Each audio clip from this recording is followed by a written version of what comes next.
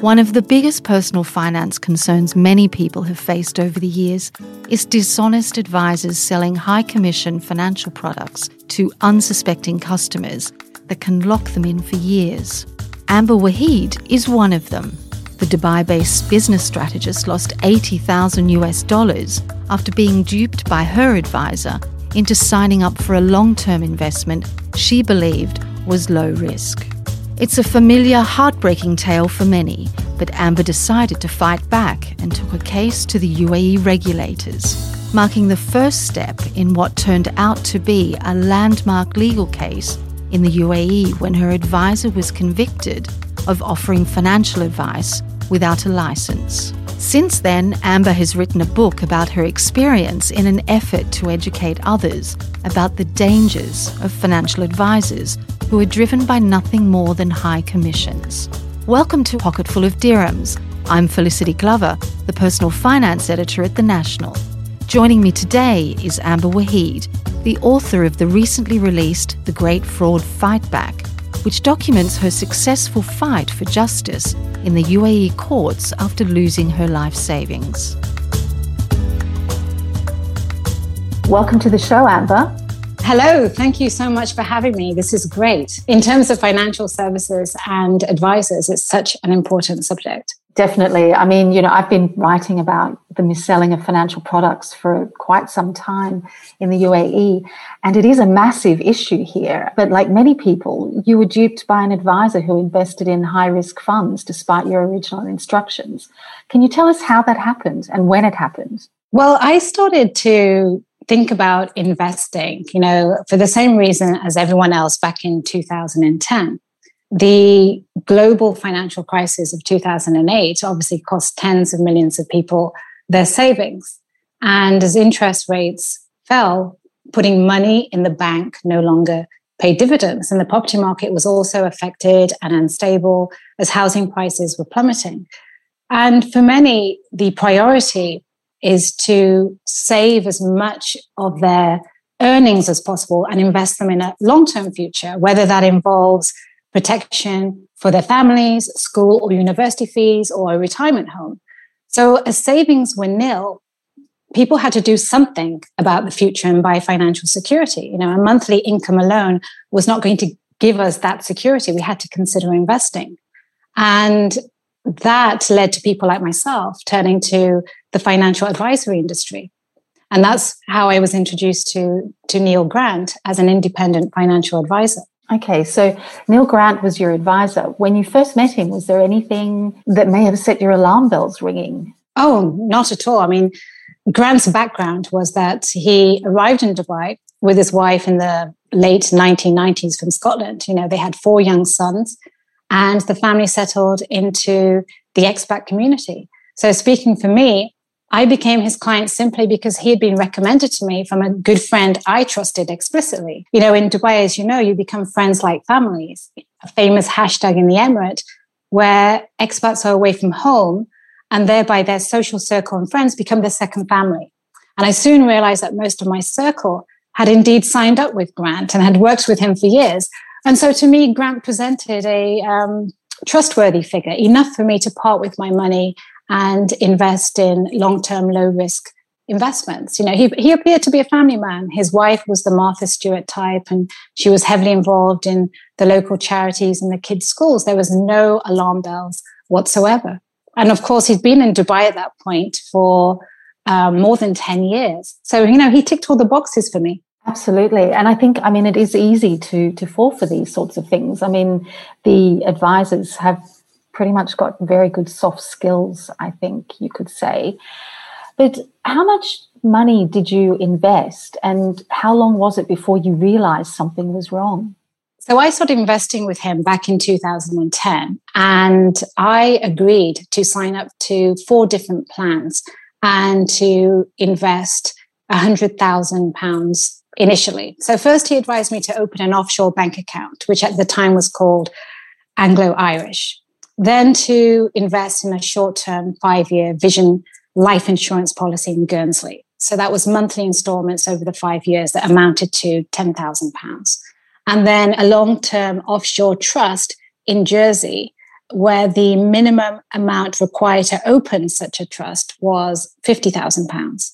And he also recommended a pension policy in the UK worth 40,000 that never came to fruition due to an admin error on behalf of his office. So the total amount I ended up investing with him was 60,000. So that was your life savings. Yeah, that's my savings that I had accumulated up until that point. And I thought, I've got to do something about my future. And as I said, a monthly income alone was not going to secure that. So I thought, I was doing the smart thing.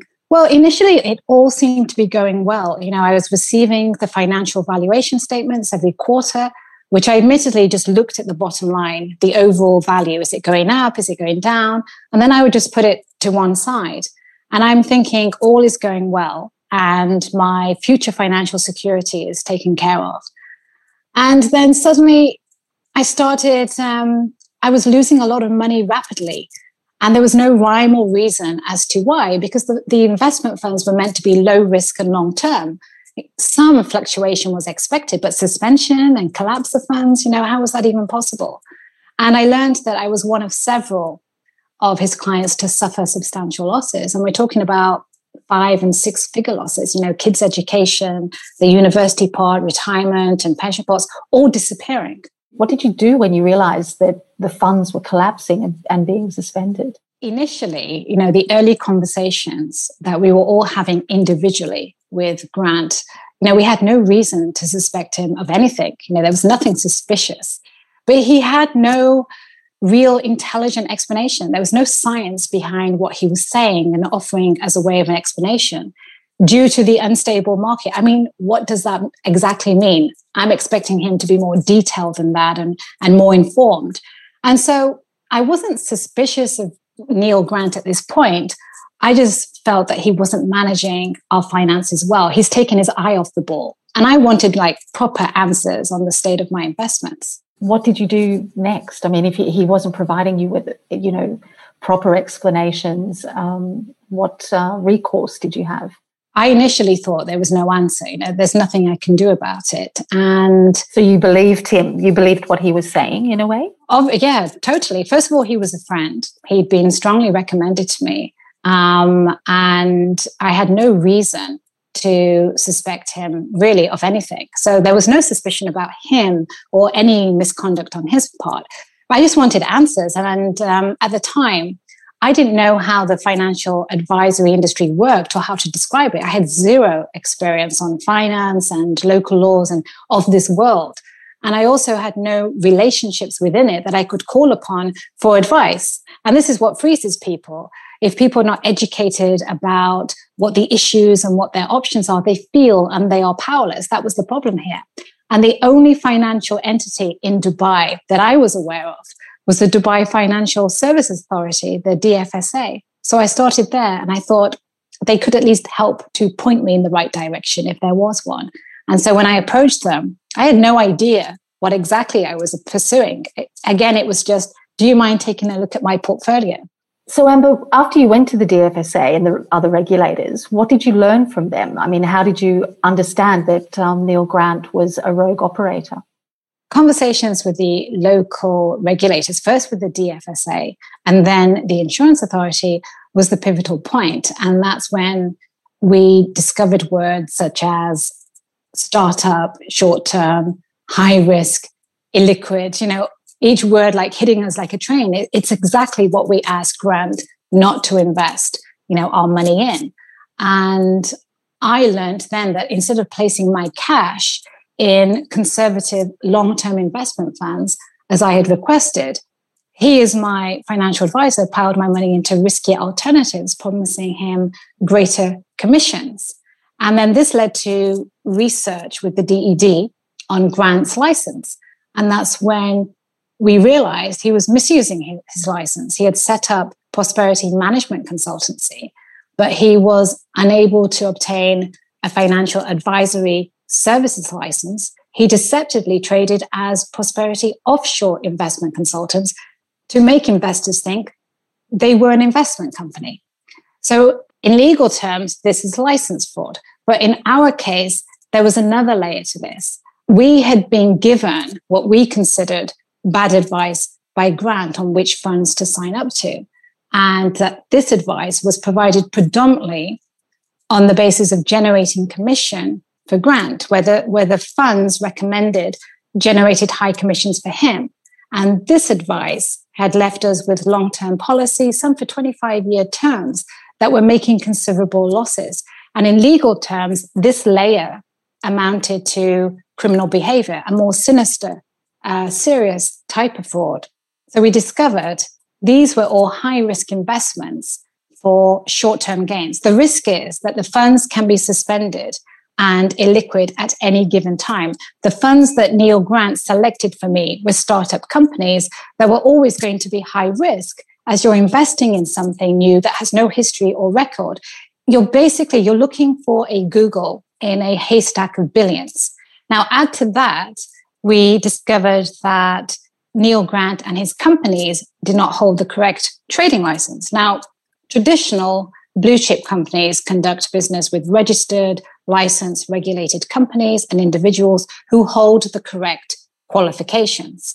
Any proper due diligence on Neil Grant and his companies would expose the reality that Prosperity was not licensed, nor did it have the competence in investment, financial advisory, or any fiduciary role. So he purposely conducted business with new companies in need of immediate investment, or who did not have the sophisticated knowledge of the correct Dubai governing bodies and laws, such as DED and the Insurance Authority.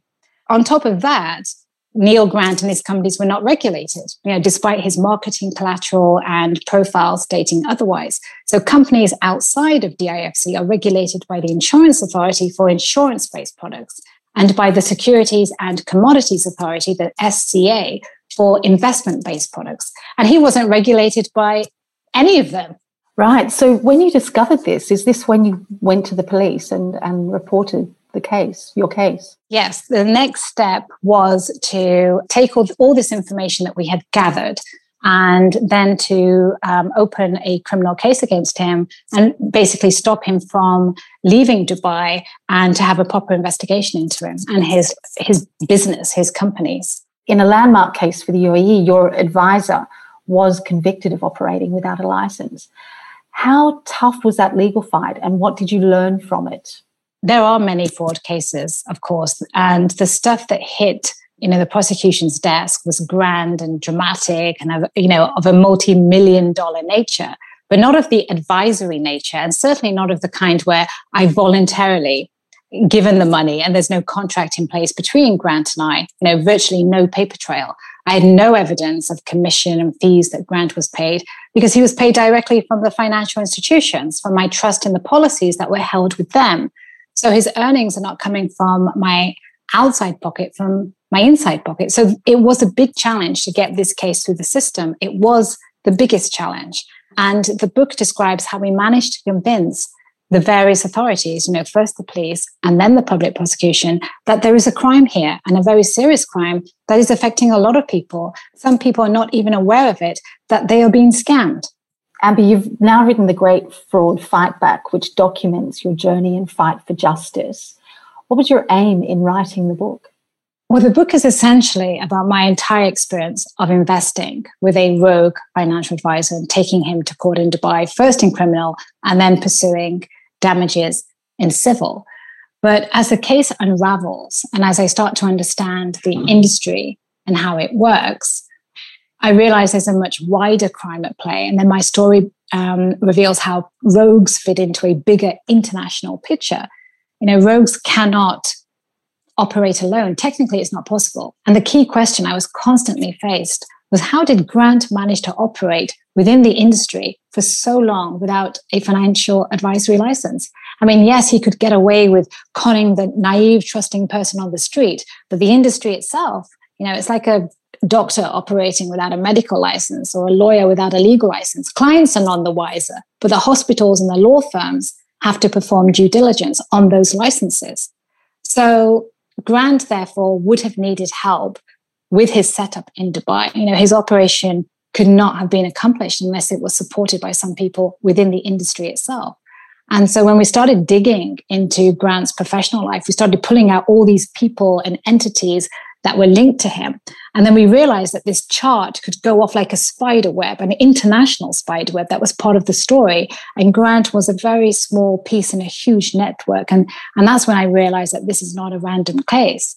And most people are not quite sure how they've been scammed. It doesn't just involve the financial advisor. There are partners who are working with them that enable this scam. And this book explains how they work together and reveals the plots and traps, the legal loopholes and technicalities.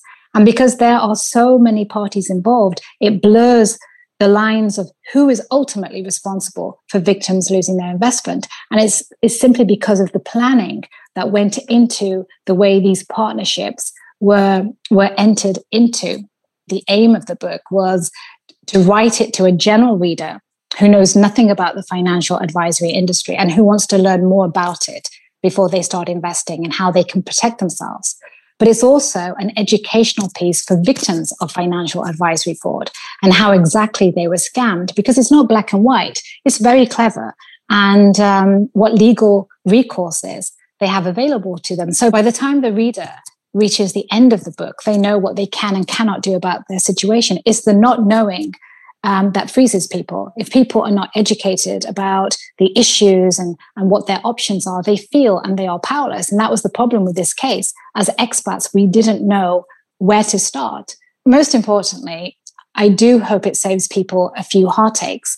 While it is too late for some, because some legal cases, for example, are time-bound, which is another technicality that they use in this industry, I am hopeful that highlighting this particular case will prevent other vulnerable, trusting people being exploited in similar ways and prevent similar tragedies.